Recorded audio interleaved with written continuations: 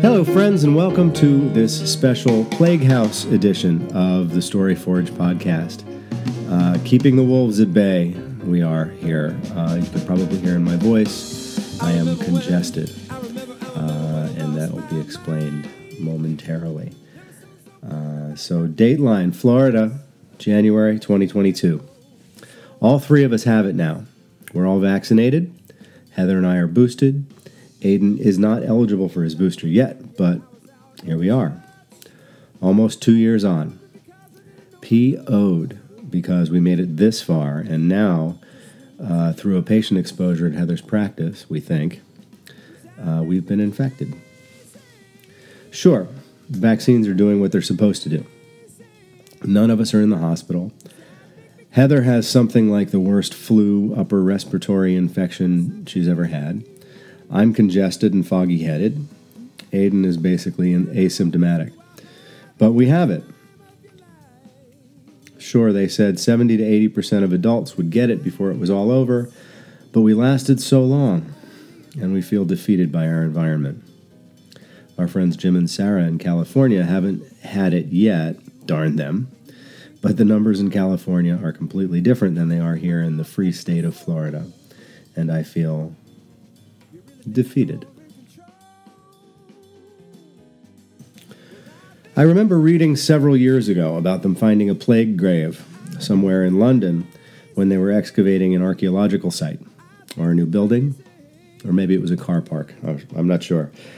I'm also not sure who them was, but the thought there in London and other places at the time, the concern was what happens if the plague comes back from here in modern society.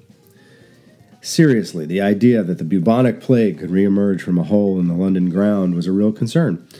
What if the Black Death took hold among the European population again, this time in the modern era? Some historians estimate the Great Plague killed off 30 to 60% of the European population between 1346 and 1353. That's something like 75 to 200 million souls.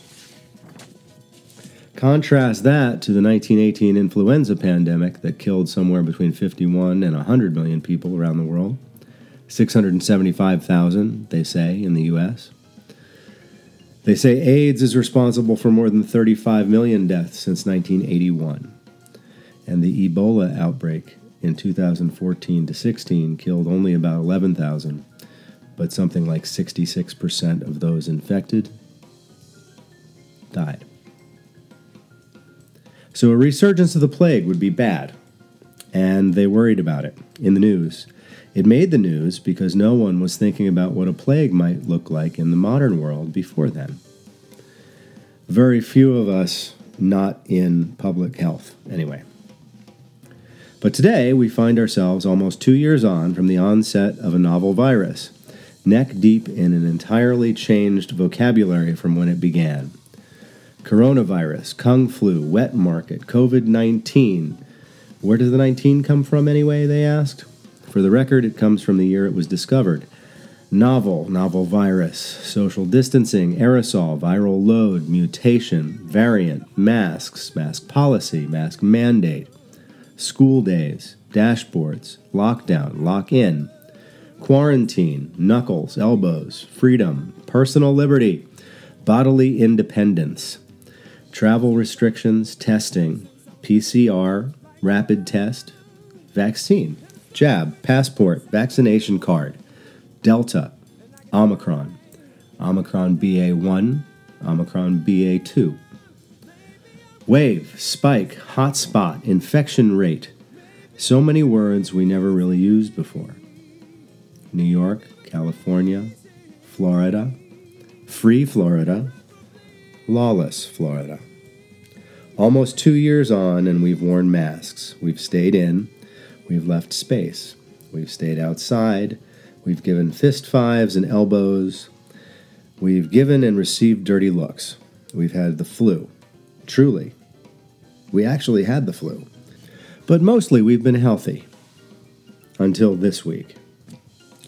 I've been working at home, just back and forth to the local Publix, The number of other masks around me would go up and down over the duration based on the local feeling of fear and rising or falling numbers mostly. Our friends in New York and California would be confused by how normal most people were acting here.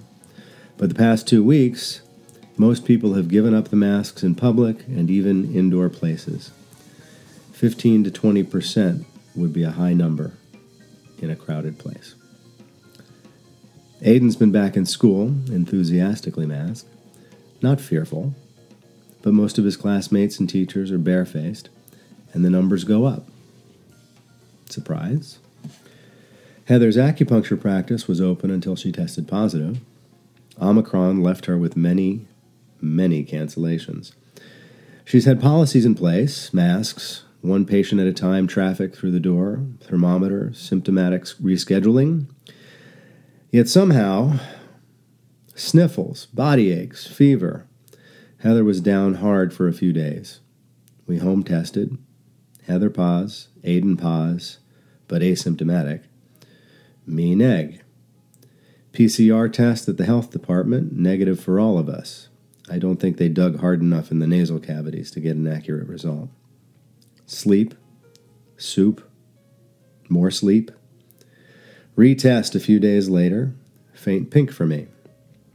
Retest a few days later, neg on my loving family, pause for me.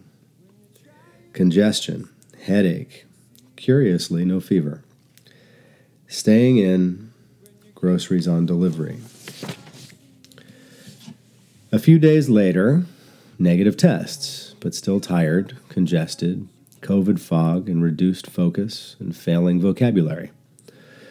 But everyone is vaxxed and appropriately boosted and not seriously ill like so many before the vax existed.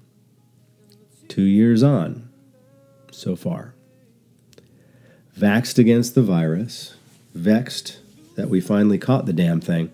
I honestly thought we'd get through unscathed. The World Health Organization said at the beginning they expected 70 to 80% of the adult population of the world to get it at some point. But I believed it would pass us over. Maybe that's just American optimism at work. The vaccines got invented and made and distributed, and they're doing what they were supposed to do, keep us from going to the hospital and dying. But still, we made it so far. There's a little feeling of defeat in living in Plague House this week. But after, we'll be as protected as we can be. Be careful out there. Keep those wolves at bay. High up above or down below,